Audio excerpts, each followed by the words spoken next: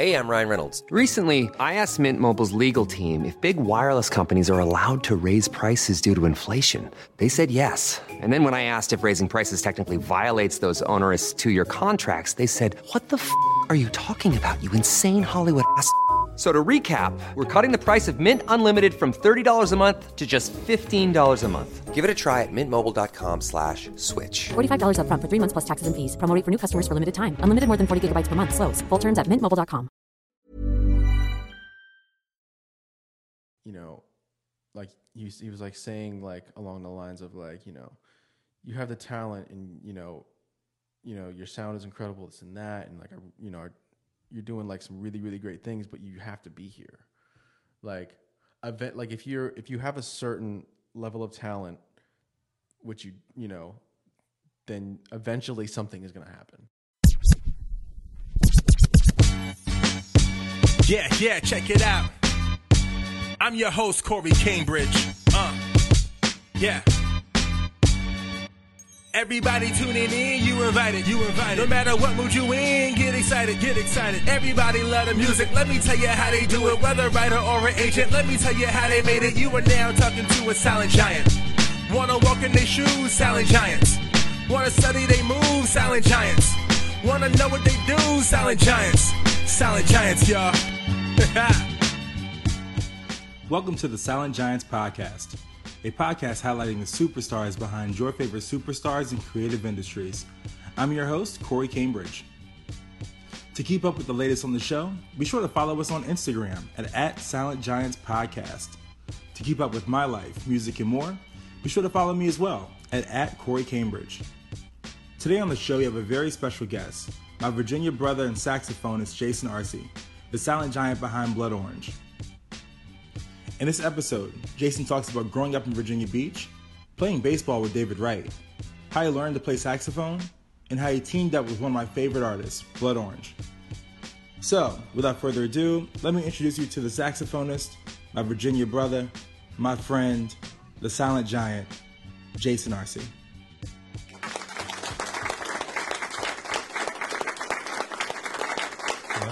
Boom, boom.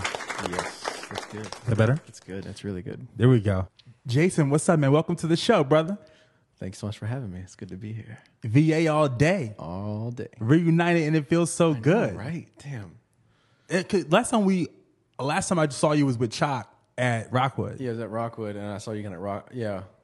Chalk, Steve Boone. Yeah, all the cats. man. With, Sam Reed. Yeah. Sam's band. Yeah. Dog. Richmond has the best scene. Richmond has a beautiful scene. Beautiful scene, man. It's like people don't know. It's missing a little jazz these days, but like the scene is great down there. I mean, it's still you know what it is? Everyone there is a jazz musician now. Everyone's a jazz musician, but nobody plays jazz anymore down there, which is kind of funny. But because some of the best players that I've ever heard are in Virginia. Exactly. But also, do you think that I almost look at jazz like Latin? Yeah. Right? Like it's the origin of the musical language. Yeah, it's kind of where R&B and everything kind of came from. Everything came from, right? Same way as Latin. Like all the Romance languages came from Latin. But now you don't speak Latin. No. You know, like the game's gotten so evolved. We should bring that back. We should bring it back.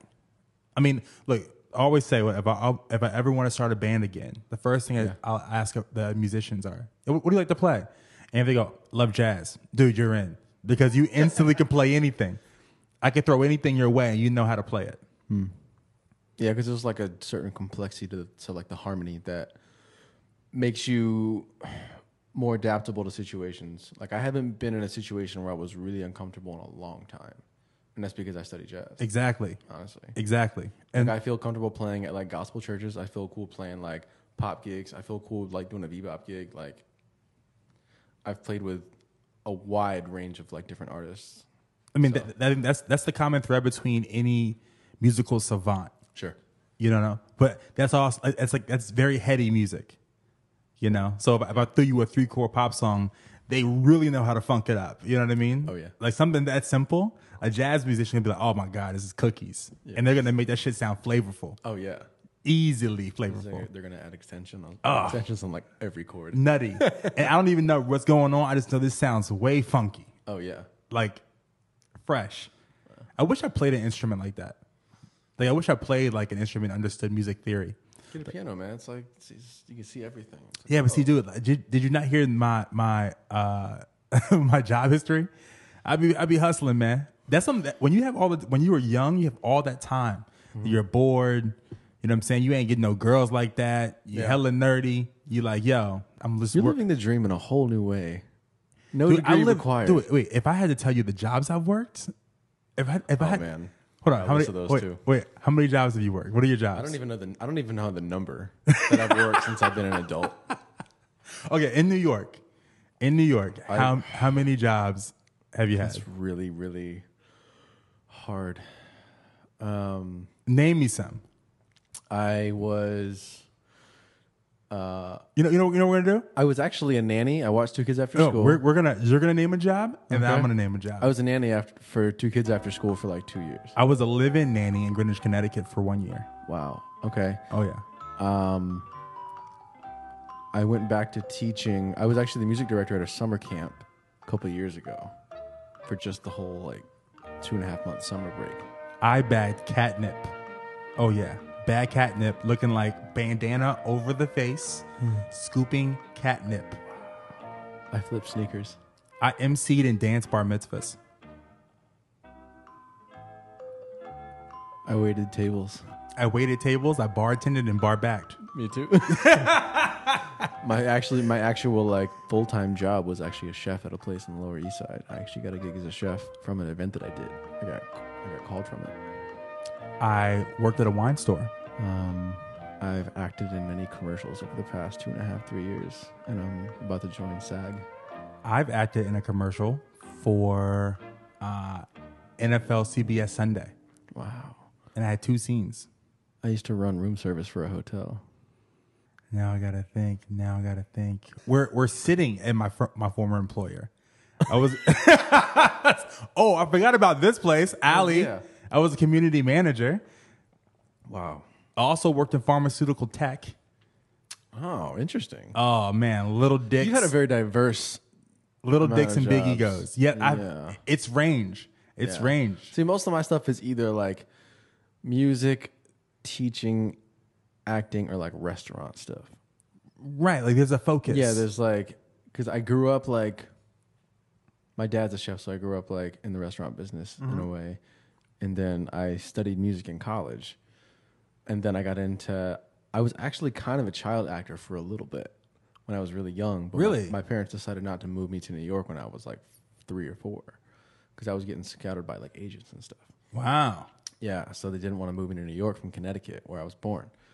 And then I got into acting like kind of randomly, like probably a little over 3 years ago. This girl I was doing I was bartending for a catering company, and this girl was like, "Oh, you have a really like ambiguous look. You would do really well, with acting because they're looking for that. It's like popular right now." I'm like, "Oh, that's cool. Maybe I'll do it just for fun on the side." So I started doing it.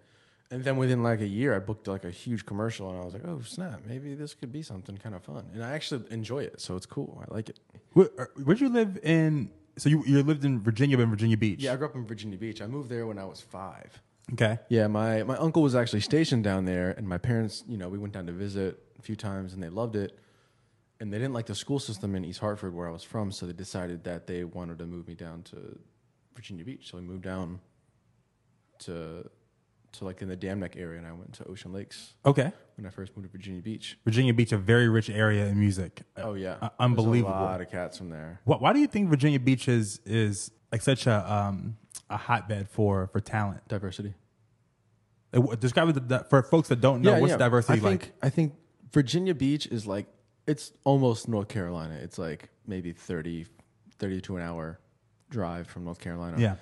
So it's the South, but it's not like, people don't have a Southern accent when they talk down there. They don't have a twang or anything. It's not like Southern. But it's like, it's a really diverse scene because there's a lot of military bases. So there's a lot of people from a lot of different backgrounds. Right. Like my high school, like most of my schools weren't like, I'm mixed actually. So I'm Hispanic and Armenian. So I'm like kind of I was about to ask you. Like, I never went to a school where it was like, oh, this is 90% white, or this is 90% African American, or this is like a Latino school. It was all like, it was always diverse. Like I went to school with like Indian kids and Asian kids and black and white and everything in between. And it was like, I never was like, in a situation where I was like, oh, what was Right. that? No, Right. because I was always comfortable around every race because I was never taught anything else. Right. The way the state is segmented musically is that you have like very big hip hop in the Tidewater area. Oh yeah, But then because a lot of producers are from down there. Exactly. like Timberland, Missy Elliott's from down there, Pharrell, like all those cats. But that all are- came from the drug trade.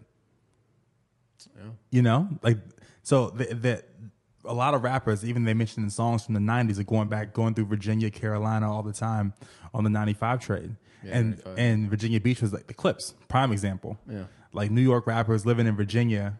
Yeah. They're like the quintessential story of Teddy Riley and all those cats. Teddy that used to be, like, Riley. near in that area that used to produce. And Pharrell actually went to my high school. Princess Anne. Yeah, Is that where you went? I went to Princess Anne High School. Oh shit! I didn't know that. Yeah, I never met Pharrell in person, but I really want to because I mean, me too. But I think he was he's there.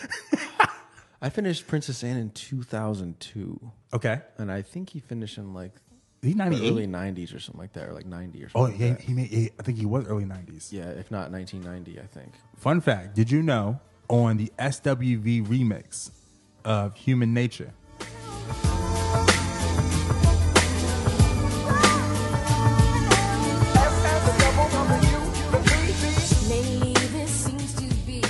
The S, the double, the U, V. Dun, dun, dun, dun, dun, dun. But in the beginning of that record, that's Pharrell. That was like one of Pharrell's first big breaks. Oh, really? I didn't Actually, know that may be Pharrell's first vocal. Pharrell's first vocal. Really? The S, the double, the U, V. And I opened up for him at VCU for homecoming. Crazy. And I stopped him and was like, yo, that's you on the SWV record? And he was like, yo, how'd you know that? Yeah. Wow.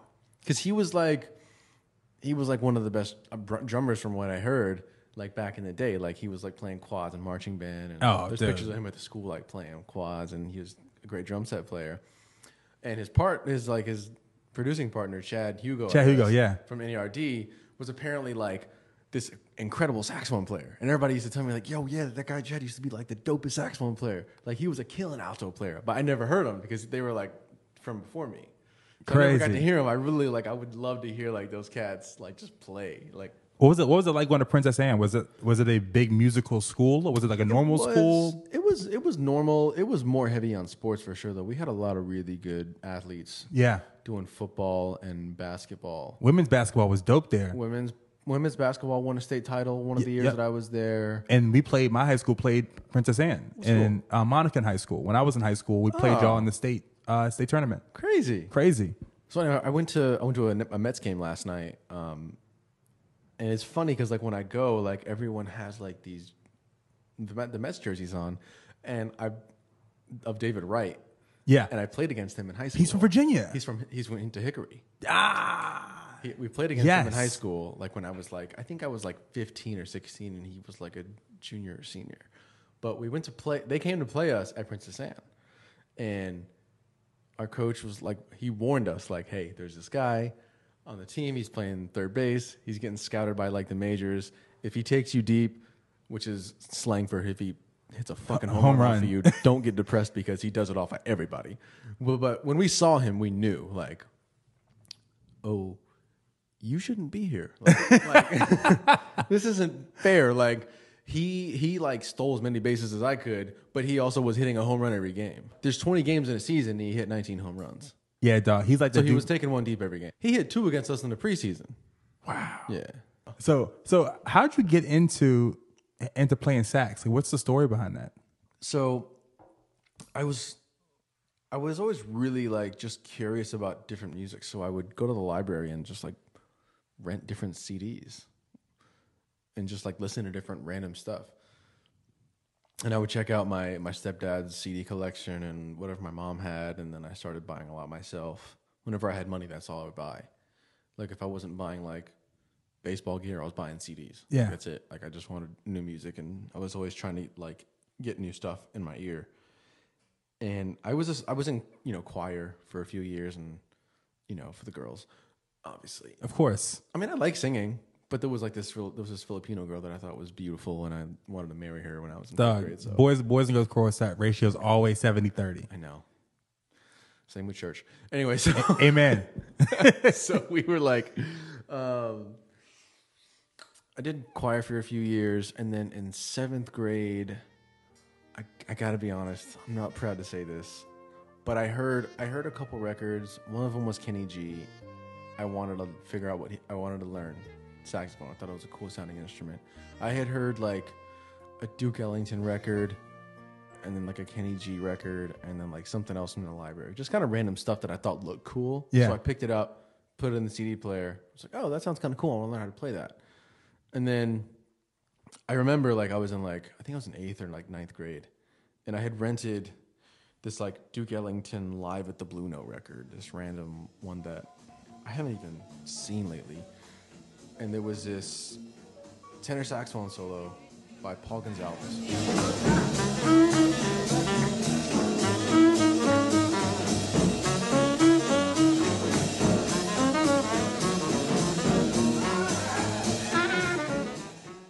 Who was like the lead tenor player in Duke Ellington's band for years. And I heard he was doing it, and I was like, holy fuck, what is he doing?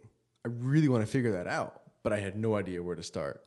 So I just like little by little, I tried to figure out and piece together what he was doing, and I kind of just like never stopped. Wow. So you learned by yourself? I learned by ear for a while. Wow. Yeah, because I didn't take lessons until I got to VCU when I was like 18. You were grown. I was grown, yeah. Yeah, I had my first like saxophone lesson when I was 18 by Marty Now, who was like he was the lead alto player in like the Navy Commodore's jazz big band.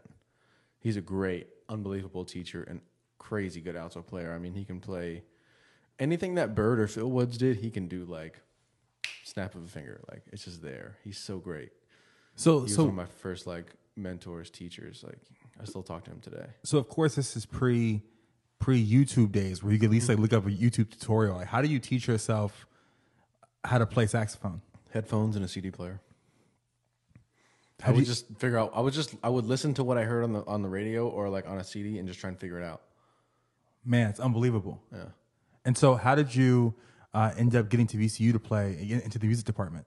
I guess like I was playing baseball and doing sports a lot, and then I realized that like, man, I'm probably not going to go pro as an athlete because I stopped growing. You played David Wright. I was like, he's fucking great. I'm shit. So I decided that like I was going to go pretty hard on music in college. So I was going to try and major in music. So I auditioned at a few schools, and I went to VCU and I auditioned for Skip Gales, who was my other like main teacher.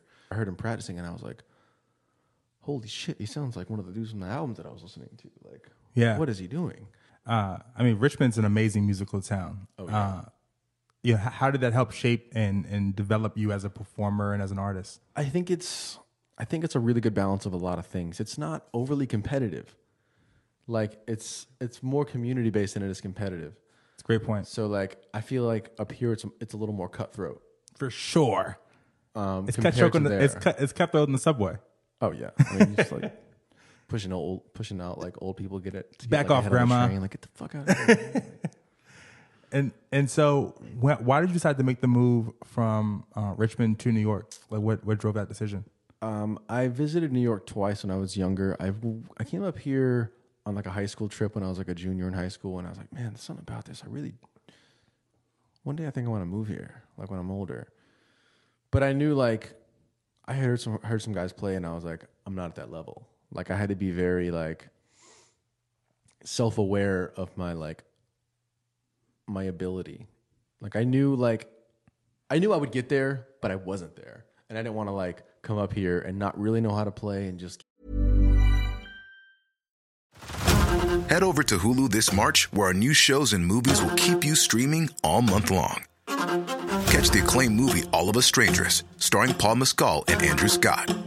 Stream the new Hulu original limited series We Were the Lucky Ones with Joey King and Logan Lerman. And don't forget about Grey's Anatomy. Every Grey's episode ever is now streaming on Hulu. So, what are you waiting for? Go stream something new on Hulu. Hey, I'm Ryan Reynolds. Recently, I asked Mint Mobile's legal team if big wireless companies are allowed to raise prices due to inflation. They said yes. And then when I asked if raising prices technically violates those onerous 2-year contracts, they said, "What the f*** are you talking about, you insane Hollywood ass?" So to recap, we're cutting the price of Mint Unlimited from $30 a month to just $15 a month. Give it a try at mintmobile.com/switch. $45 up front for 3 months plus taxes and fees. Promo rate for new customers for limited time. Unlimited more than 40 gigabytes per month. Slows full terms at mintmobile.com. Get beat the fuck up and depressed about it. Right. So I went to Richmond, studied for a while, practiced a lot, did a lot of writing. And then like when I felt like I was in a good place, I took a year off after I graduated from VCU, and then I came up here to go to grad school. Okay. Yeah. And where'd you go to grad school? I went to NYU from 2008 until 2010. And how was your NYU experience? It was okay. I learned a bit from like my private lessons were like really beneficial, I think. Okay. But if I'm going to be honest, I don't believe that those kind of schools are worth the price. Right. Because it's like it's a degree that's not. It's such a wide variance of like, you know, what you can make in that profession. Exactly. Like I know guys that make, you know, $5,000 a year playing music. And I know guys who make 6 figures playing music. So it's like, well, there's no scale. Right. And the degree won't. The degree does nothing. Right. The degree didn't do anything. Your for me, chops honestly. is what. Like I had to be on the scene. I had to be like hanging out at sessions, going to gigs, playing gigs, like just really like threading yourself into the community. Like that's what it took. Like it didn't take me being in school. I could have moved up here and easily just like studied with those guys and gotten the same amount out of it. Right, because I was going to say, did you get debt for the rest of your life? Coming for music here at NYU, Yeah. Network wise, put you in a better place. It started to, but honestly, I don't play with that many guys from NYU that I went to school with. Even Okay. now, I don't. Like I'm still friends with some of them, but like even a lot of those guys, some of them don't even play anymore because they just were like, well, I got to pay student loans back. Like I can't pay the bills playing $50 jazz gigs. Like Right. I got to do something else. Like $50 jazz gigs in New York, which is a $10 jazz gig. Most of those guys like have teaching gigs because it's just like you don't make a living doing that. Right. And so, how did you break into? What was like a big like breakout moment for you in New York? It's like as far as like your first big performance. My first big performance came like a month and a half after I moved here, which was kind of weird. I was like, man, New York moves fucking fast. Holy shit. Yeah. No, I moved here and I was at NYU and the tour manager for Weezer went to NYU and he called the school looking for a couple horn players to play at Madison Square Garden that night. And I was in the right place at the right time and I did the gig. Whoa, what was that experience like? Crazy. Like, it was like, here I am like, no, hey, you interested in doing it? And I was like, fuck yeah, I love Weezer. Like, I grew up listening to like the fucking Blue album. Like, that's my favorite shit. Like, My Name is Jonas is like one of my favorite songs of all time. Like, it's great. So I was just like, I jumped at the opportunity. I was like, no, I'm going to do it. I got it. I'll take it. So I did it. So like 4 hours later, I took a train to Penn Station and went to Madison Square Garden, played the gig. Like, there wasn't really much of a sound check. We like got there. There was like, went into this dressing room and we were all just hanging out. And then like, they all walk in and like, they're like, hey guys, let's just run through what we're going to do on stage. And we're like, all right, cool. So like the drummer like starts patting on his legs and then they start like humming the song and we like start playing the horn parts we're going to play that we kind of came up with. And they were like, all right, cool. Sounds good. See you out there. And that was it. Wow. That was it. And so what was it like being in like Madison Square Garden?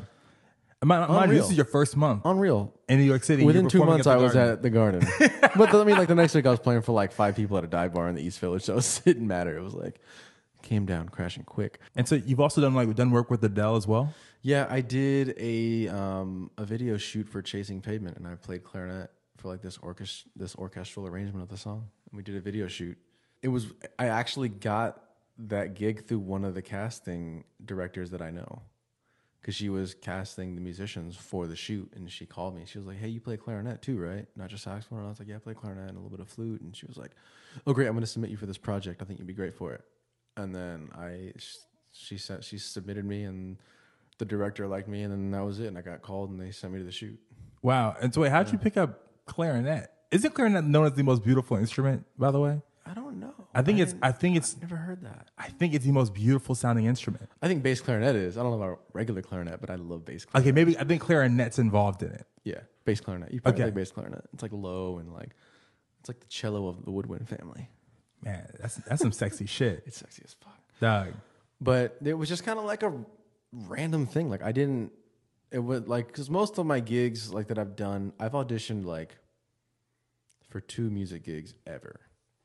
And I've auditioned for every acting gig I've ever gotten. The networking thing is the most important in the music scene. Oh, I mean, because there's a especially lack of auditioning. It's Right. just like, Right. you know this person, they can vouch for you, you're good to go. Right, exactly. I mean, it's very much, it's just like any job. Like once I learned that the music industry and the music community, no matter where you are, is very incestuous. I mean, that's what happened with the Joe Jonas DNCE thing and with the Blood Orange thing. I didn't audition for any of that stuff. Yeah, I just got recommended for it. How did Blood Orange come about? Blood Orange came about, I think it was a little over 3 years ago, I want to say. Okay. One of my best friends, DJ Ginyard, he's one of the greatest bass players that you'll ever hear.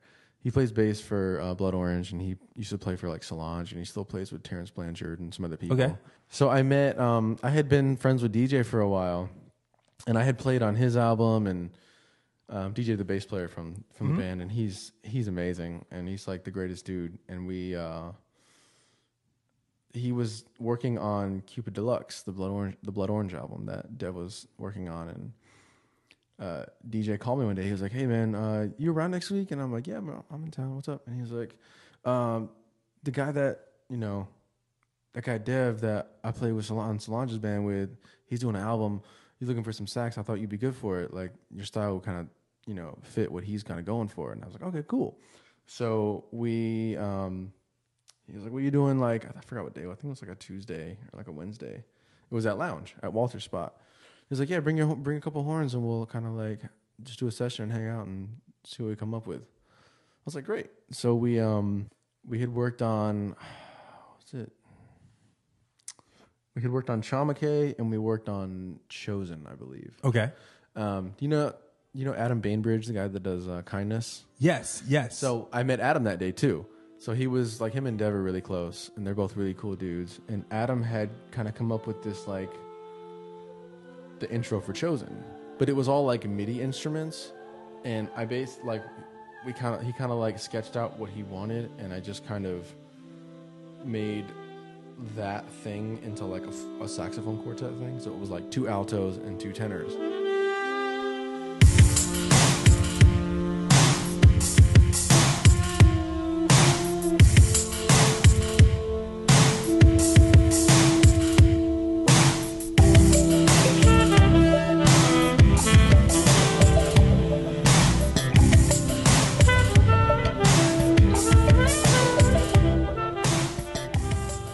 So that's what you're hearing on the beginning of Chosen. Okay. It's just like me like playing like 3 or 4 different parts on like 4 different takes, and then just kind of like stacked them on and made it sound cool because Blue's amazing. Dude, Blue is he's the man. He's so good. The man. He's like the coolest dude. Like, but that was like Adam kind of wrote the beginning to Chosen, and then like I laid a saxophone solo in the middle of it, and we had a really fun time in the studio. So we just like kind of kept making music. And then Dev's manager had hit me up and was like, "Hey, are you interested in doing any of this stuff live? Dev really likes you, and we think it'd be good to have you in the band." I'm like, "Yeah, I'd love to." So that's just kind of how it came about. Like I didn't audition. It was just like, "Hey, DJ thinks you're DJ thinks you're a good fit," and the session went really well. And then we ended up recording Uncle Ace after that. Okay. We ended up recording Uncle Ace, and then I ended up doing horns on one of Adam's songs on Kindness. The last Kindness record he did. There was a song called Eighth Wonder that we worked on. It's a really cool tune, and I did the sax parts on that song too. And that's kind of how I got introduced to those guys. And so, what's next for you? What's going on in your life right now? What are you working on currently? I just finished doing horns for the new album, the new Blood Orange album. Okay. And I worked on, earlier this year, I worked on the new Porches album a little bit. and I'm working on my stuff currently, and I've been producing some other artists a little bit here and there. Okay. Just trying to write to get my stuff done. I'm working on having like, the idea is to put out, well, the goal is to put out 2 albums by the end of the year. Yeah. One's going to be like a jazz record, like my instrumental stuff. And then the other one's going to be like me singing and like playing guitar and keys and stuff. Okay. And the stuff that my songwriter stuff. Do you think that being in New York as a sax player has given, there's always the live show performance, but there's also like the session aspect of musicianship. Is that open more opportunities there here in New York than in Richmond? I think it opens about this. I mean, I wouldn't say more or less, but I think it definitely opens up doors in a new way. And I like the studio thing. I really dig because it exposes your flaws in a really like honest way. Okay. Like if you're just a little out of tune, that mic is going to amplify it. Or Blue could patch it up. Yeah, Blue could do that. Or that too. Blue auto-tunes on my saxophone because I fucking can't play. T-Pain sax. Oh my gosh, that would be kind of dope. That'd be kind of ill. But he can actually sing though. Right. He's so dope. Gosh, I fucking hate how good he is. I love T-Pain. I didn't realize he could sing like that until I saw that tiny desk and I was like, oh shit. Dude, you know what? It's not even the singing.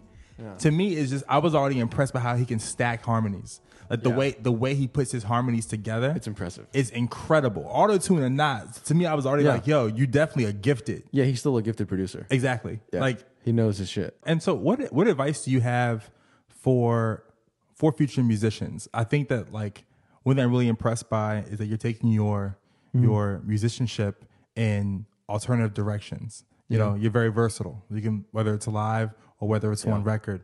What advice do you have for aspiring musicians looking to break into the industry?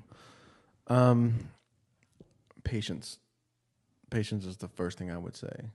It's a lot of things in life aren't going to happen on your timeline. I figured, I'd come up here, go to school, make the right connections. I'd be cool to I'd be gigging and doing the thing, but I wasn't. Like it took time. Like you have to be here. You have to spend time here. You have to put in your time and you pay your dues. Yeah. I paid my dues twice. I paid my dues in Richmond and I paid them up here. But if you just stick with it. I'll never forget this. I was at Smalls Jazz Club one night in the West Village.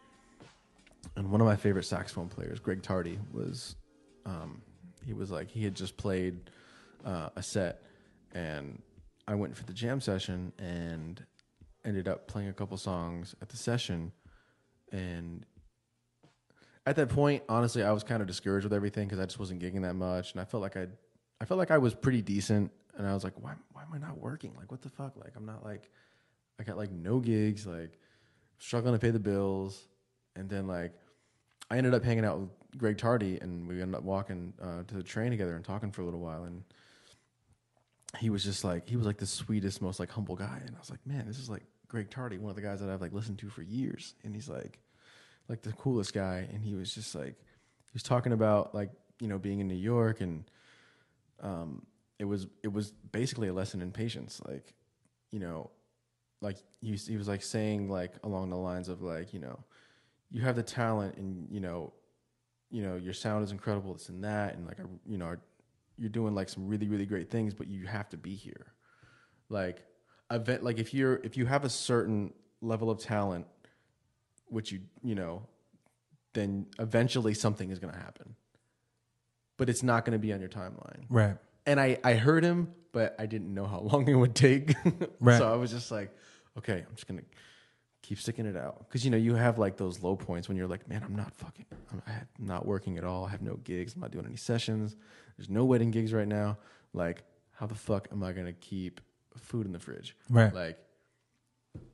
But you just have to stick it out. There's no you have to just do it. If not, you're just going to quit and you're just going to do something else. And that's fine. If it's not for you, then it's not for you. It's not for everyone. It's not an easy lifestyle. No. It can be really shitty. Very shitty. It can be very shitty, especially it's but now things have been the past 2.5, 3 years, things have been really good. Is there any business advice or any mistakes you've made along the way as far as money wise, maybe as far as from getting gigs or any advice that you would have? I would just say to like realize your worth and be honest about it from the get-go, and get a lawyer. If you can, like... Do you have a lawyer now? Yeah. Especially starting out, you have to be your own everything. So, wait, hold on. Is it more important to be a talented person or to be a kind of talented person who knows the business? Kind of talented, knows the business. Knows the business. Because you could take advantage of less. Exactly. Because you'll know what you're doing and you'll know what things mean. Exactly. Versus like if you're just a really talented dude and like you ended up getting some crazy gig, you can get taken advantage of. You can get got. Totally. Get got 100%. Oh, yeah. And, you know, people will try to undercut you all the time. People will take advantage of anything they can. Because, like, if you're looking at this from, like, just the straight up, like, logistical getting paid standpoint, like, I know friends who have had, like, huge gigs, like, huge pop star gigs, and they decided to fire the horn section or just get rid of the horns or get rid of the BGs for whatever reason. Like, get rid of 3 or 4 players in the band. Like, from like one of the biggest artists in the world, just because they didn't want to pay him anymore. But so before going on a tour, is this all contractual before you go on the tour? Sometimes. I haven't had a whole lot of problems, honestly. I've been with as far as touring, I've had a really good experience. Yeah. From what people that I worked with. But the whole like they just cut them for no reason. Because if the manager can convince the artist they don't need them, that means, say, you know, they're going to pay $100,000 to bring out a horn section for the summer for like a major tour for, you know, flights, hotels, per diems, pay, all that stuff. Say round figure $100,000. If they can convince the artist that they don't need that, then that $100,000 goes into what the artist makes. Right. And if the manager's just getting their 15, 20%, right, they just got $20,000 because they got somebody fired. So typically before you go, when you get called for a tour, like what is the normal protocol for a musician? Is it paid by gig? Is it contractual? Like what is the parameters around that? There's 2 ways that it's usually done. It's usually like, hey, we're going to pay you this a week, or you're going to get paid this per show. And then you kind of like add it up depending, like, hey, we're going to do like I used to play keys for this Christian band from Richmond. And like when we would go out, like, hey, you're going to, you know, everybody in the band, we're going to make this much. Like say you're going to make $300. Let's say you're going to make $1,000 a week plus expenses. Okay. You're going to be out for 2.5 weeks. Cool. Done deal. We know how much we're getting. There's no discrepancies. I mean, there's no discrepancies either way. It's either like, hey, we're going to pay you like $1,000 a week, or if it's just like a bunch of one-offs, which we do that. I do that sometimes with some artists. We do like one-off shows. Like we'll do a gig, come back, or like a private gig or something, come back, or like with a wedding company. Right. Like, hey, you're going to get paid this for this gig, or you're going to get paid for this gig.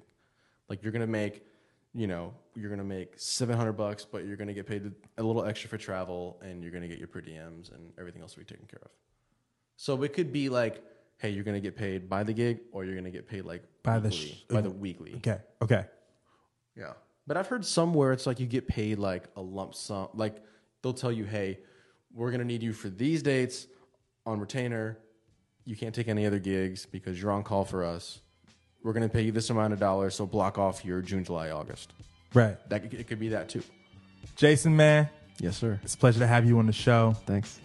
Much love. Cool. VA all day. All day. Can't stop, won't stop, baby. Can't stop, won't stop.